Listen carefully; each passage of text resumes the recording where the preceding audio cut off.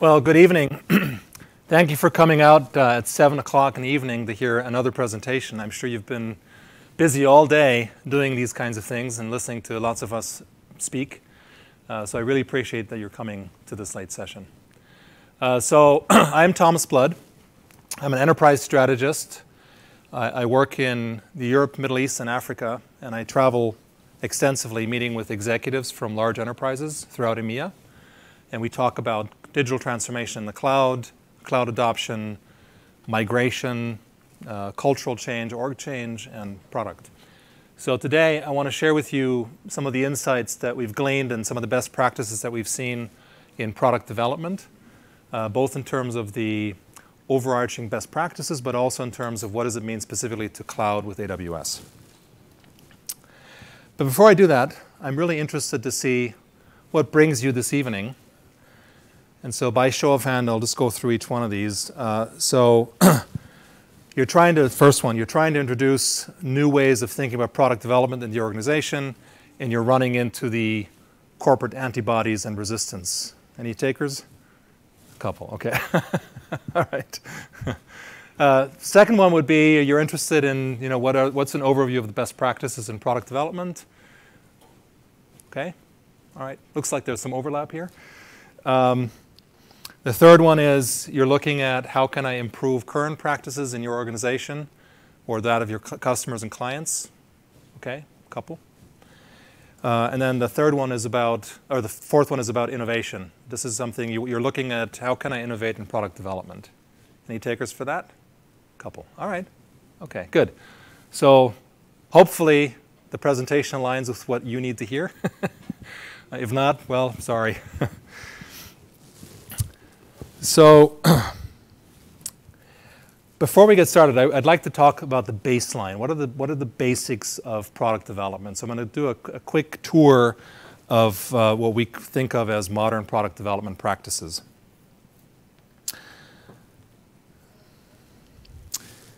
And first I'm going to look at the product development processes and methodologies. The second one I'm going to look at is organizational flow. And the reason we're looking at flow is companies and organizations have realized increasingly that they have to be faster and more agile, get to market a lot faster. And so by implementing some of these methodologies and pursuing this idea of our organizational flow, you can vastly accelerate your time to market and your agility and your ability to react to market forces.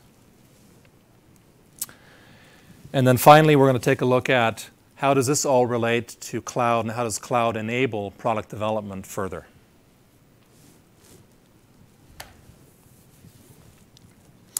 So I submit that there are three different critical components to modern product development.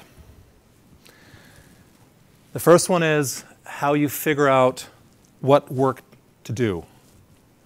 And so one common framework for that is design thinking. The second one is, once you figure out what work to do, what's the right work to work on, how do you organize your team most effectively to get that work done? And I would submit that this is Agile, and Agile has been around for a long time, but increasingly we see enterprise customers are now adopting Agile after a long, long time of kind of not playing with it or experimenting with it, and now there's a massive surge forward into Agile. And the idea here, of course, is how do you break work down into small, digestible chunks so you can go faster? And then finally, when you're doing a lot of work and a lot of development and you're going really fast, how can you do it with a high level of confidence? How can you be sure that you can deploy things into production in a healthy state as quickly as possible? So customers I talk to, they are working on all of these, but sometimes they're doing it sort of in a disjointed way, right? So they're working on one or more of these methodologies and these ideas.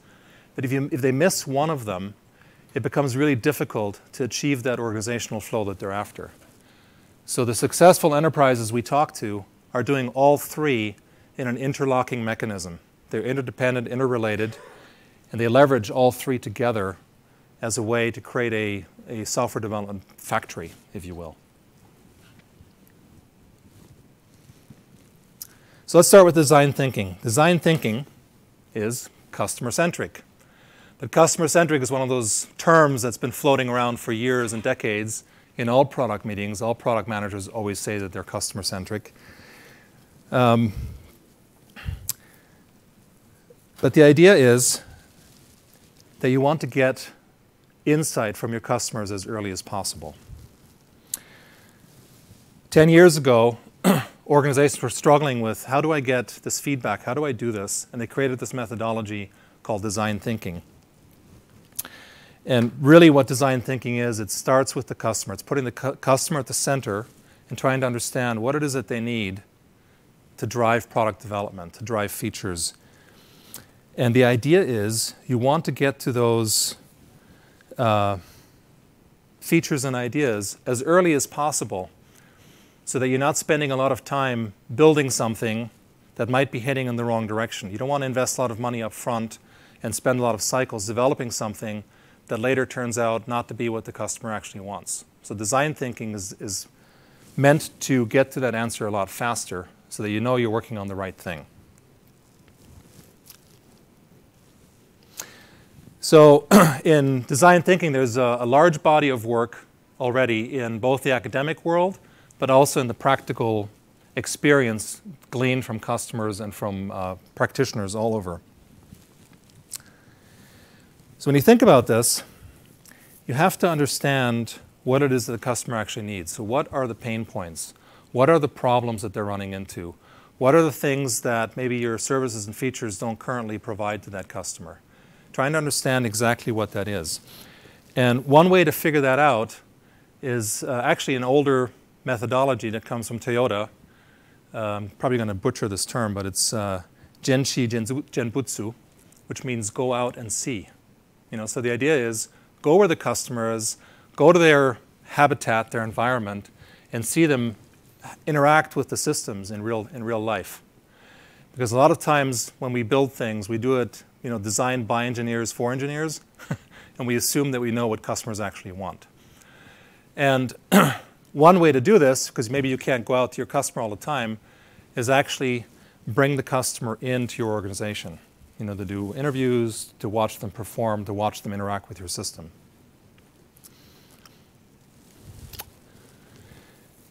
Once you've done that, then comes this idea of framing the actual problem, understanding and defining what that pain point is.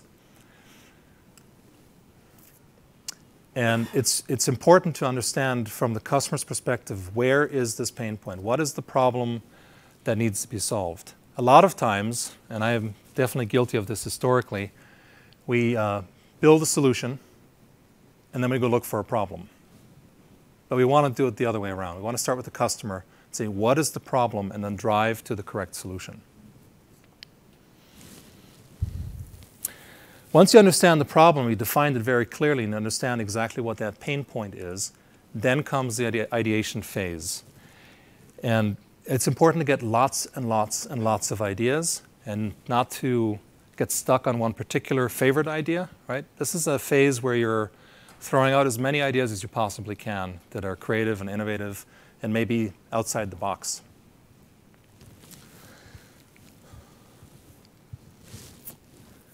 And then you experiment with those. Now this is an interesting part because developers and engineers, they get excited, right? And they want to build something right away. So you have an idea of how to solve a customer problem and pain point, and you want to get going. Resist the urge to do that. Because at this phase, you're just trying to get to a quick test, a quick, simple, frugal test to understand, is this proposed solution actually what the customer wants? Because otherwise, again, we'll spend time and cycles building something only later to realize that it's not what the customer actually needs.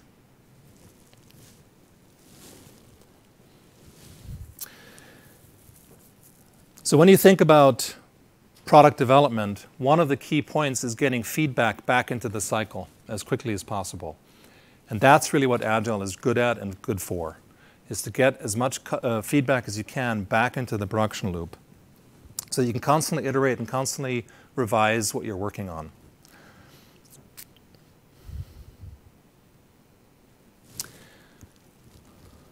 There are many, many different agile frameworks out there, but they all have in common.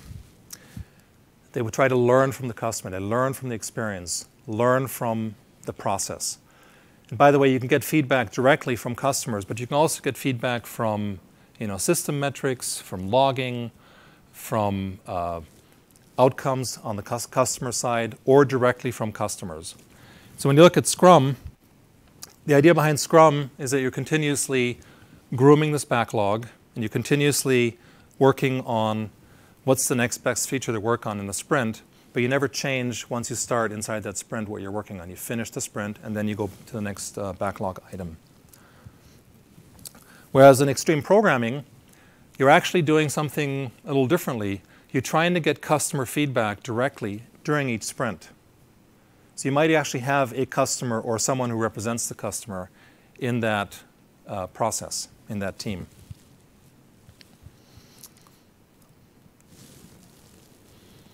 And Kanban is a different approach again, and the idea here is that you're finishing a piece of work in a sprint, and as soon as you've finished it, you can pull another piece of work. This is the work in progress idea.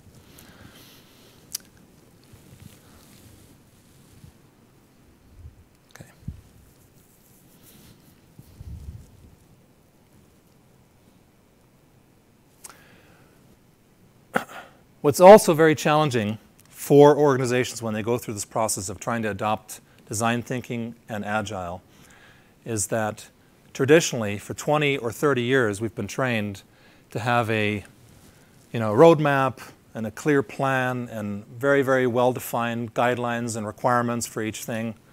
And it's hard to change that after doing that for 20 years, right? And so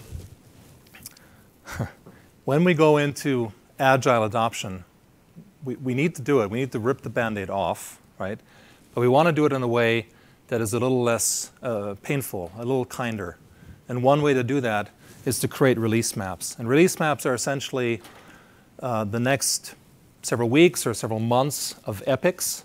Epics are these longer stories that are around products or features. And you string them together so that the teams have an understanding, where are we going? Because otherwise, they feel a little lost, or they can feel lost, by the constant change that's happening in the sprints. Right? So this gives sort of a bridge in this process where organizations can take an easier road to go into the agile process. The second point here is having small teams. So if you think about traditional projects, we put together people from all over into a project. Maybe 50 people or 100 people could work on a project. It's really hard to maintain communication when you have that big of a team. So in a two-pizza team, you're trying to reduce the communication.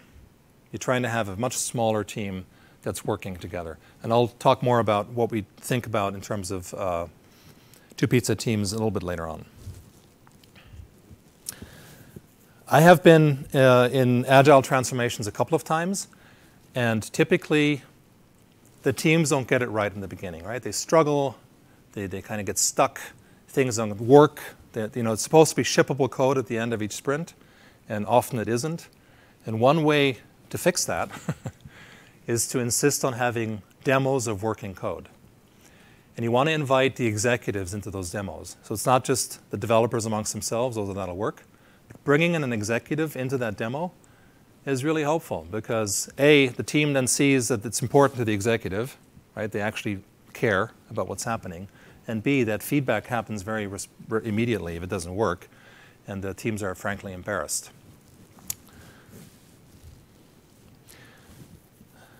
One of the other things that happens when you go down this agile development process path is the teams become a little fanatic, or they can be fanatic about agile, right? And they might say things like, no technical debt ever, cannot happen. We're only working on continuous improvement. Technical debt is no longer allowed, right? Or they might say that there is no more planning. No plans in Agile. We're just going to develop, and when work comes in and new features come in, we'll do them, and we don't need planning anymore. But that's a trap, right? This is not really true. You have to merge a discipline around it with the benefits that Agile gives you. And then finally, when you look at, you've understood the work that has to be done, you've chunked it out, you've brought feedback back into the team. Now the third leg of the stool is DevOps. And DevOps, in my mind, is rocket fuel, because you can guarantee repeatable processes for the teams to get software out into production. And you do this by automating everything that you can, and particularly the areas where there's a handoff. You know, you have, in traditional environments, we have these siloed handoffs. The various silos throw things over the wall. Whenever you throw something over the wall, the communication can break down. If you can automate that process, you reduce the source of error and confusion and frustration, and you streamline things, and it goes a lot faster. And when you're doing DevOps, you can actually set up guardrails that protect us from ourselves and have security-approved processes. You know, you can have processes that make sure that you're adhering to your internal security policy. And with these guardrails in place, the teams can go a lot faster without having to worry about the risk that's associated, because you've already automated the risk mitigation.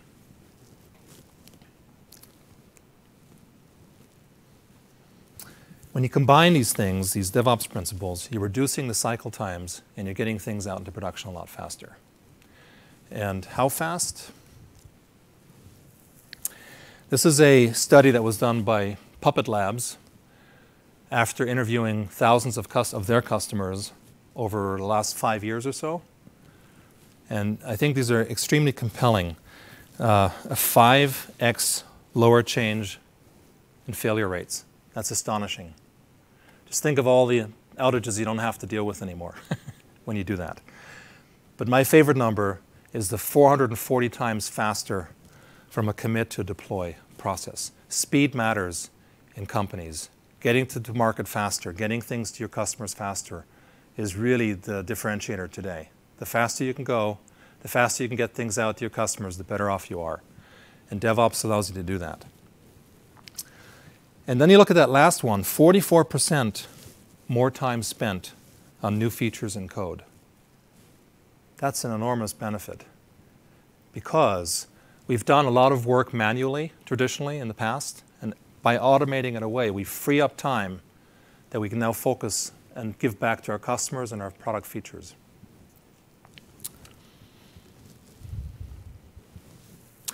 So at Amazon, we had to do the same thing, and over the last 10 years or so, we switched more and more to automated processes, to CI/CD pipelines, continuous integration, continuous development. And as a result of this, by 2014, we were at a capacity of 50 million deployments per year. That's, again, a staggering number.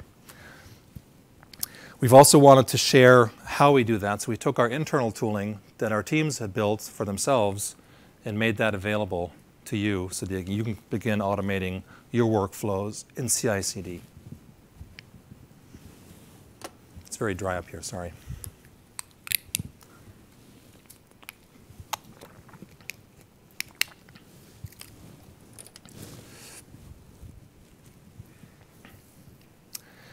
So when you put it all together, you get this state of flow. Do you have any surfers or skiers in the room? Couple? Okay. So you know what flow is, right? You're in that zone. It's just an amazing feeling.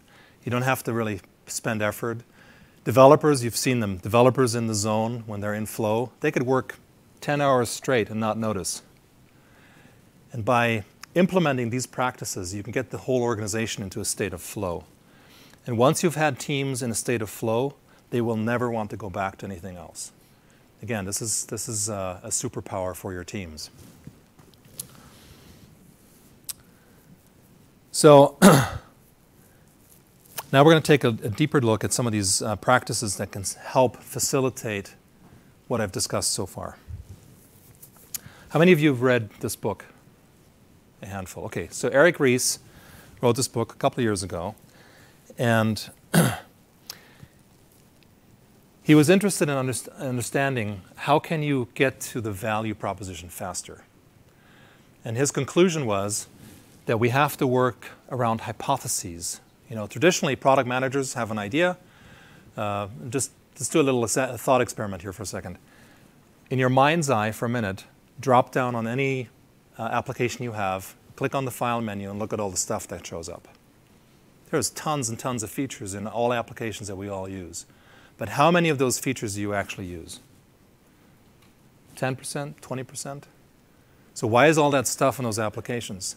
They're there because product managers have been under pressure to create new features and new ideas, and so they cook up some idea, and they believe that somewhere somebody someday will use it, and maybe they will. But this approach is different. This is about having a hypothesis around what will be good, what adds value to a particular customer. That's the first hypothesis. And the second hypothesis is how can you actually then turn that value into a large customer base? How can I drive more and more users to consume that feature? And one way to test these hypotheses is this idea of a minimally viable product. So you've heard this term. A lot of organizations think of a MVP as the version 1 of a product, but that's not what it is. An MVP is really the idea that you want to test the unproven parts of your assumption in a product in a way that a consumer would actually use and respond to.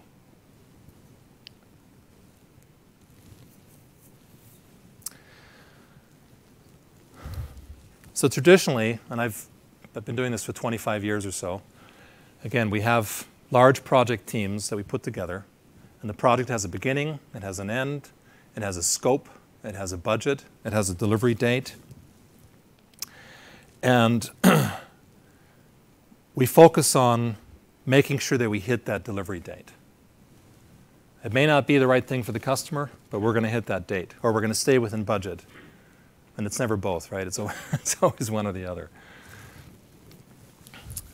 And this older way of thinking, this aligns well with waterfall, is not really optimal anymore. There are reasons to do it. There are some use cases where you want to do a project-based methodology with waterfall. But more and more, the way to go and way to think about this is actually a product-centric view. And in a product-centric view, you actually think about the ownership of that product end to end. And you're continuously evolving it. There is no end date to a product view. A project has an end date. A product doesn't really have an end date unless you discontinue the product. And in a product view, you're working with your customers to constantly understand and build that roadmap out. Now, there's a third view that a colleague of mine, Mark Schwartz, has created and come up with, which is a business objective view. The idea here is instead of having a particular product, you have a business objective that aligns with your strategy. And you define a KPI, a key performance indicator, for that business objective. And then you put together your team to optimize that KPI. And that team has both technical as well as business people in it. And optimizing could be software development, it could be process improvement, it could be anything that drives that KPI forward. But different from a product view, when you've reached a threshold or a goal of that KPI, you might determine that any further effort, any further work towards that is actually not worth doing because you've already reached whatever that plateau is of that KPI.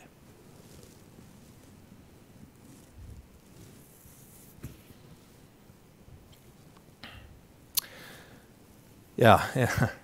How many of you have experienced the user acceptance test at the end of a long production cycle, development cycle, that was catastrophically horrible, and you couldn't you couldn't actually get it out the door, or you spent heroic hours at night with your team trying to get it done anyway, and took lots of shortcuts and incurred more technical debt?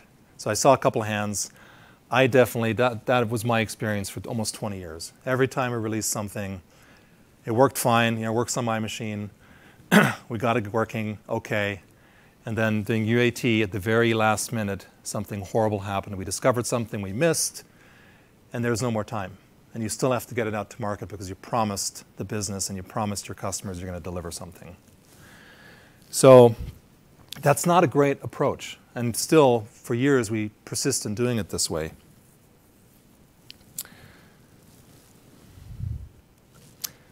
Instead, we should get to a point where we do continuous testing all the time. This includes, by the way, testing in production. You know, in the old world, once it's in production, your feedback becomes the bugs that your customers find and log, and maybe some metrics. But in this world, you're continuously, constantly testing the success of that product. And by the way, it's not just the customer testing that you're doing, but you're also doing security testing continuously. Continuously checking that the policies are still maintained, that you don't have any 0 days, you don't have any problems. And then, at some point, you might actually take it to another level, like Netflix did, and use chaos engineering to test for your resiliency, right? Have you heard of chaos engineering? So the simian army, the chaos monkey, breaking things on purpose to see if your development teams can still build things that are resilient anyway. That has to happen in a continuous process. And by doing this, you know, you're continuously also getting the feedback that goes back into the workflow, back into the agile process, back to the teams to continuously improve the product.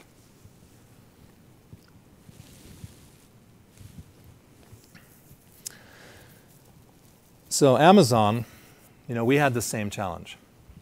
And Amazon has many, many mechanisms that we think of as peculiar, that are peculiar to us.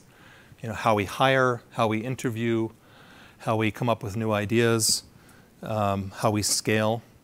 We have a writing culture.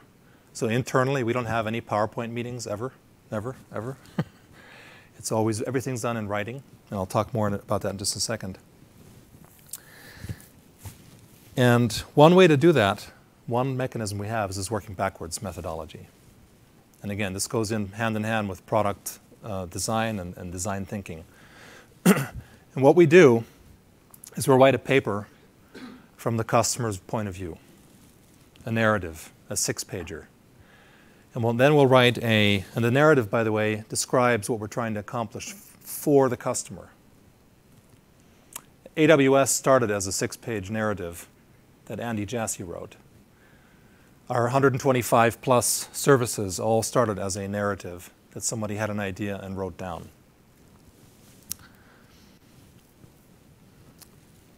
And in that narrative, we also have a piece around frequently asked questions, but I'll get to that in a second.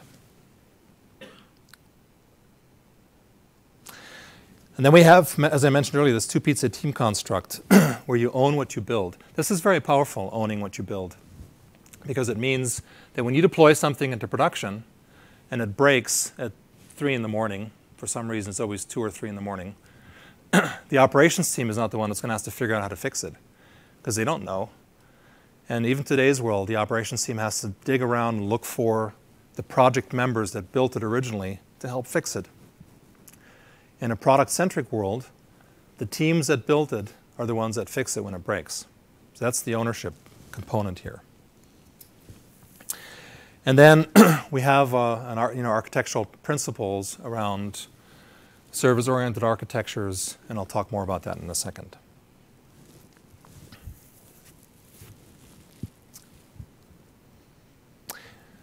When somebody has a new idea for a product feature, and they've written their narrative internally, they write a press release. And the press release is basically a 1-page document that describes what the benefit of this product is for that customer. And along with that press, and by the way, this is looking forward into the future, right? We haven't done anything, we haven't built anything, nothing has happened. We've just written a document that says, this is what the press release will say 2 years from now for our customer. And then we'll write an FAQ that goes with it, frequently asked questions. And these frequently asked questions are questions that our customers might ask in the future, but also will include internal questions for the teams. And these should include all the really hard questions, you know, the things that scare people.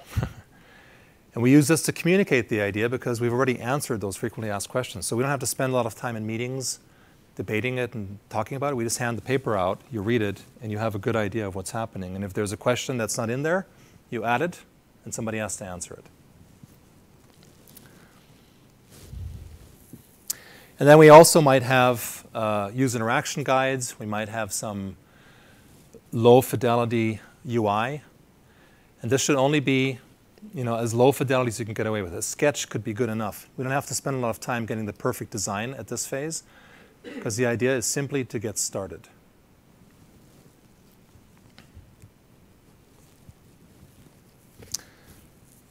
We have an internal video where somebody asked Jeff Bezos whether it's mandatory to follow this working backwards process. And Jeff said, nope, it's not mandatory. It seems like a lot of work, but it's not mandatory. If you can develop a better way, and if you've followed the process many, many, many, many times to find reasons why it doesn't work. And then he finished with this quote, and he emphasized that the process most often used in product development is actually the one that's backwards.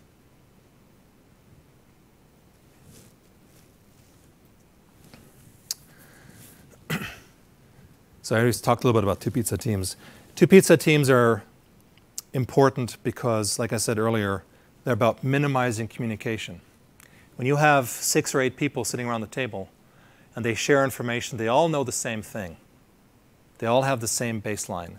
If you try to ensure that 50 people on a team or 100 people on a team have the same knowledge, it requires overhead, it requires management, and you can't never get there. You ask people on the team, on a large team, the same question, you'll get different answers. If you ask a small team of 6 or 8 people, you'll get consistent answers.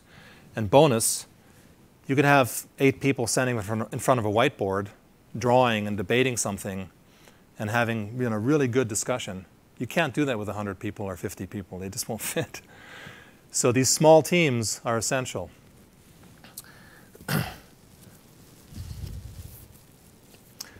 The other thing that's important about these teams is, again, this is about reducing friction and reducing delays in shipping. And how do you do that? You put all the skills you need into that team. So this is essentially a cross-functional team that has everything they need in that team to move forward. They're not waiting on another team to deliver something. They're not waiting on another team to finish some process or project. They have the power internally to get everything done themselves. This allows these two-pizza teams to go incredibly fast.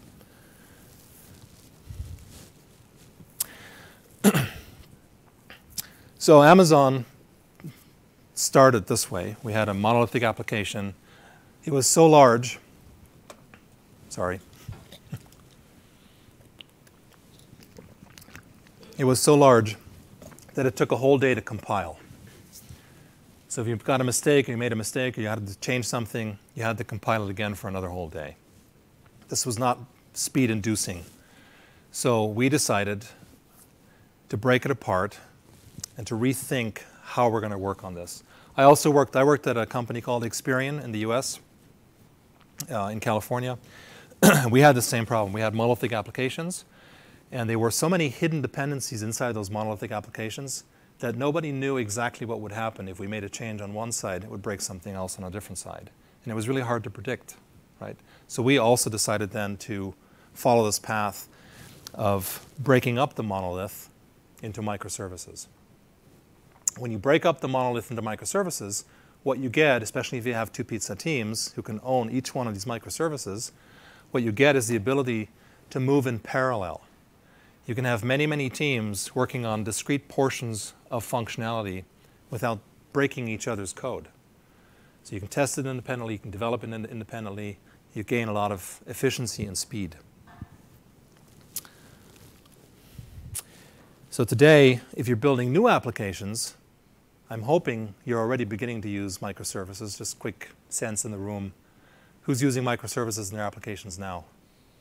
Okay, that's good. That's consistent with what I'm seeing in Europe as well. And of course, if you're using microservices architecture, you might be using containers, you might be using serverless. It's a good process and a good step forward. But don't forget, when you have a chance to pull out functionality from your monolith, chip away at it as you can. So this was in 2010, I believe. This is Amazon.com. So there are hundreds or thousands of microservices that make up the page. And the first couple of microservices were things like the buy button was a microservice, or calculating the tax was a microservice. And what we did is each service had a single purpose, as small as possible, as defined as possible. Each service had an API, and the only way to communicate with a service is through the API. There's no back channel communication or dependency that you might bake in. And it winds up being, an extremely decoupled architecture, which also gives resiliency, because if one of the components breaks, it doesn't take down the whole monolith. It just takes down that one microservice. So you can actually build resiliency in through this architecture.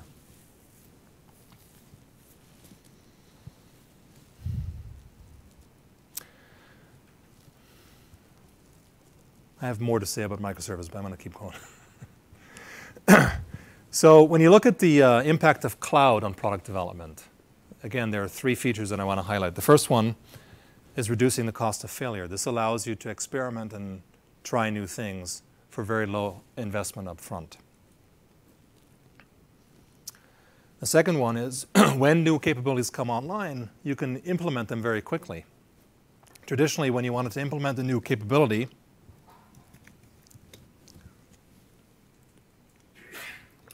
you had to provision servers, you had to install things, you had to have multiple copies maybe of whatever that service is. In this world, it's easy to incorporate new services as they come online. And then finally, when you're experimenting with your product ideas and you're building new things and they're successful, it's easy to scale very quickly and scale out large.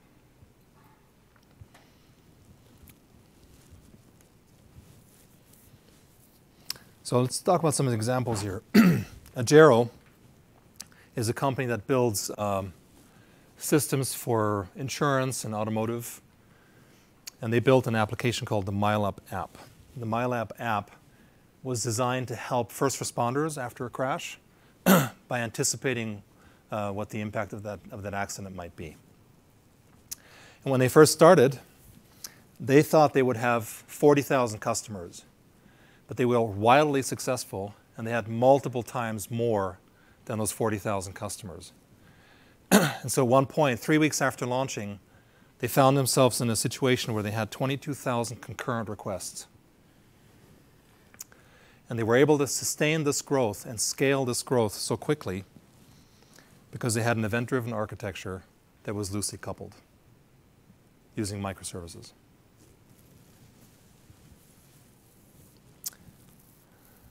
Yeah, the other thing that's interesting about this is from the idea of this application into production, into final production, was 8 weeks. That's astonishing. That's something I could only dream of in the past. Mapbox. Mapbox creates mapping applications that you can embed in other applications. And they had two teams. One team that was working on optimizing the functionality and the performance characteristic of the app, and another team that was working on the underlying infrastructure. So you had two parallel teams, and so they could optimize, and the application team could focus entirely on the functionality without having to worry about the infrastructure, and the infrastructure team could provide value-added infrastructure in terms of logging, metrics, and security. And because they're using spot instances, they were able to drive their price down by 50% of what they had before.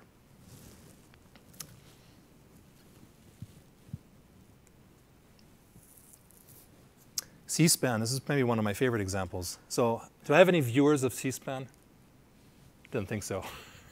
So if you don't know what C-SPAN is the world's most exciting television channel because they record Congress, right? They can and they record all the sessions in Congress. So it's actually a public service, right? And the idea is that they will index all of the video content of all the speeches that happen in Congress that they are allowed to film, and index them by who's speaking, who are the people on the video, what are the topics, maybe what time hacks, roughly what times people are talking about different topics as a service. They could only do 50% of the videos because it was so time consuming and intensive to do this manually. I mean, literally some poor soul had to watch all this video and annotate it.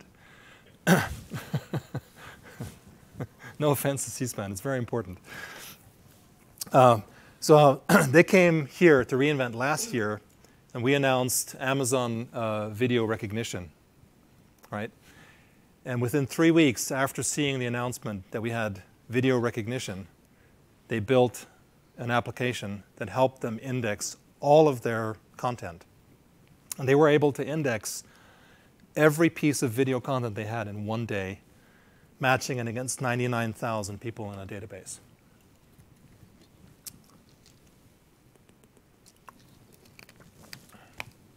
And again, this is one of those things where because you can leverage existing services via an API call, the overhead of developing this application was actually really low, right? Because all you have to do is feed the video in and get the response back.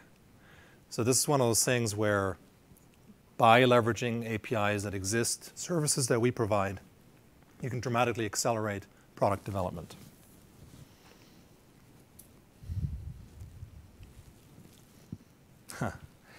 Edmunds. Any users of Edmunds? Any car shoppers? Okay. So I used to work at Edmunds a long time ago. And my colleague Phil Potlove, who works with us, came up with this example that they built. The idea was they were building, they were containerizing their applications, and they were running pretty hot. So a lot of their containers started failing randomly. And when they failed, it was a very bad customer experience, of course. So what they did is they took the log metrics that they could gather from those container services, and they fed them into an AI engine that built a model that can now predicts failure modes of the containers. And they wired it up to the management services in AWS. And when a container is imminently going to fail, the service gracefully shuts it down and spins up a new one, fully automated. So it resulted, of course, in great cost savings because 95% reduction in calls to their call center. That's awesome. But what's even more remarkable is the cloud engineering team that built this, none of them have any machine learning background whatsoever. They have zero knowledge of machine learning. So they used SageMaker to build the model, and they were able to do this on their own without any machine learning AI expertise.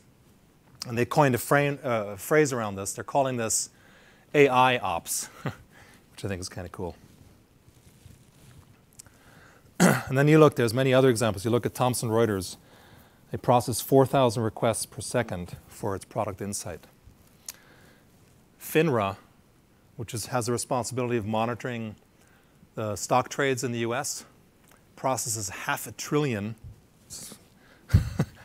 billion stock trades a day and monitors them for fraud or for any kind of irregularities. Expedia triggers 1.2 billion Lambda requests per month to manage their CI/CD platform. Again, all of these examples, I have no idea how you would do this in a traditional environment if you weren't in the cloud using these modern practices. I don't know how you would do it. I don't think it can be done. Clemson University. They had a requirement to do research in topic mapping, which is a component of natural language processing research.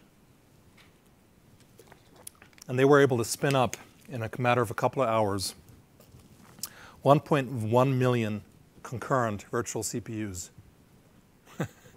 Again, the scale of what you can do and how you can scale things out quickly and then turn it back down when you're done is staggering.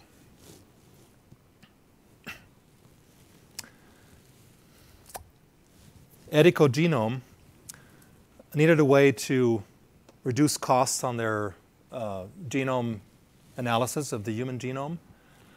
And by using field programmable gate arrays, the F1 series in the cloud, they were able to drive the cost down to $3 in compute time per genome.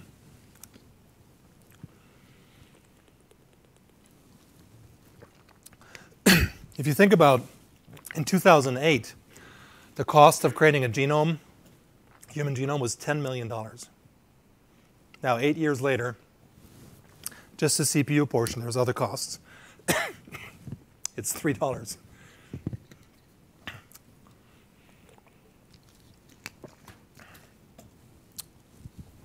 Okay.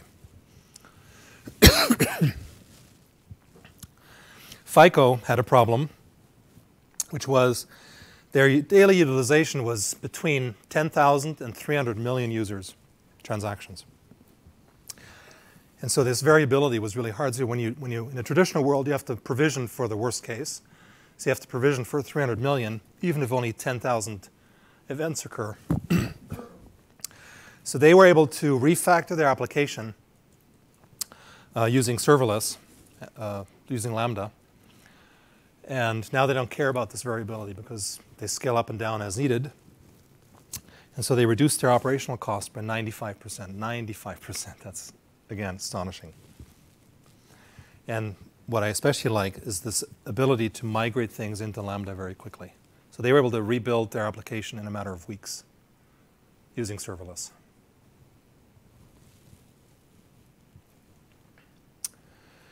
So I'm actually at the end of the presentation, and we're up, and we can chat a little bit afterwards.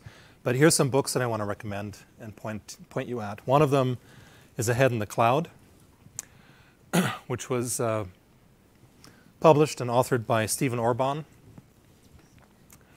who used to head up the team that I'm on, which is the enterprise strategy team. And this book is a collection of user examples, customer examples of migrating into the cloud, of doing cloud adoption over the last 4 or 5 years. The second two are Mark Schwartz. Mark Schwartz was the CIO of US Immigration and Naturalization. And over a 7-year period, he took this US agency, bureaucratic organization, into the cloud using DevOps, using Agile, using design thinking. So if the federal government can do it, anybody can do it, right? And so these two books have some really, really good nuggets on thinking through these things. So the business value question is a question that starts with what is business value? How do you define it, right? And then the second one, as seated at the table, as CIO, he asks himself, if I'm empowering teams to be autonomous, two-pizza teams, what's the role of the CIO in that world? Is there a role? Right, so he started there. And he has a very interesting answer. And yes, there's still a need for a CIO. And then the last link here is our blog, the Enterprise Strategy blog, where there's 8 of us in our team. We write frequently, a couple of times a month, short articles, 1,000 words or so, on cloud adoption, on culture, on product, sort of all the themes that we've kind of touched upon lightly. And with that, I thank you for your attention. I thank you for coming this evening. And if you have any other questions, we could have sort of a after presentation chat. Thank you so much.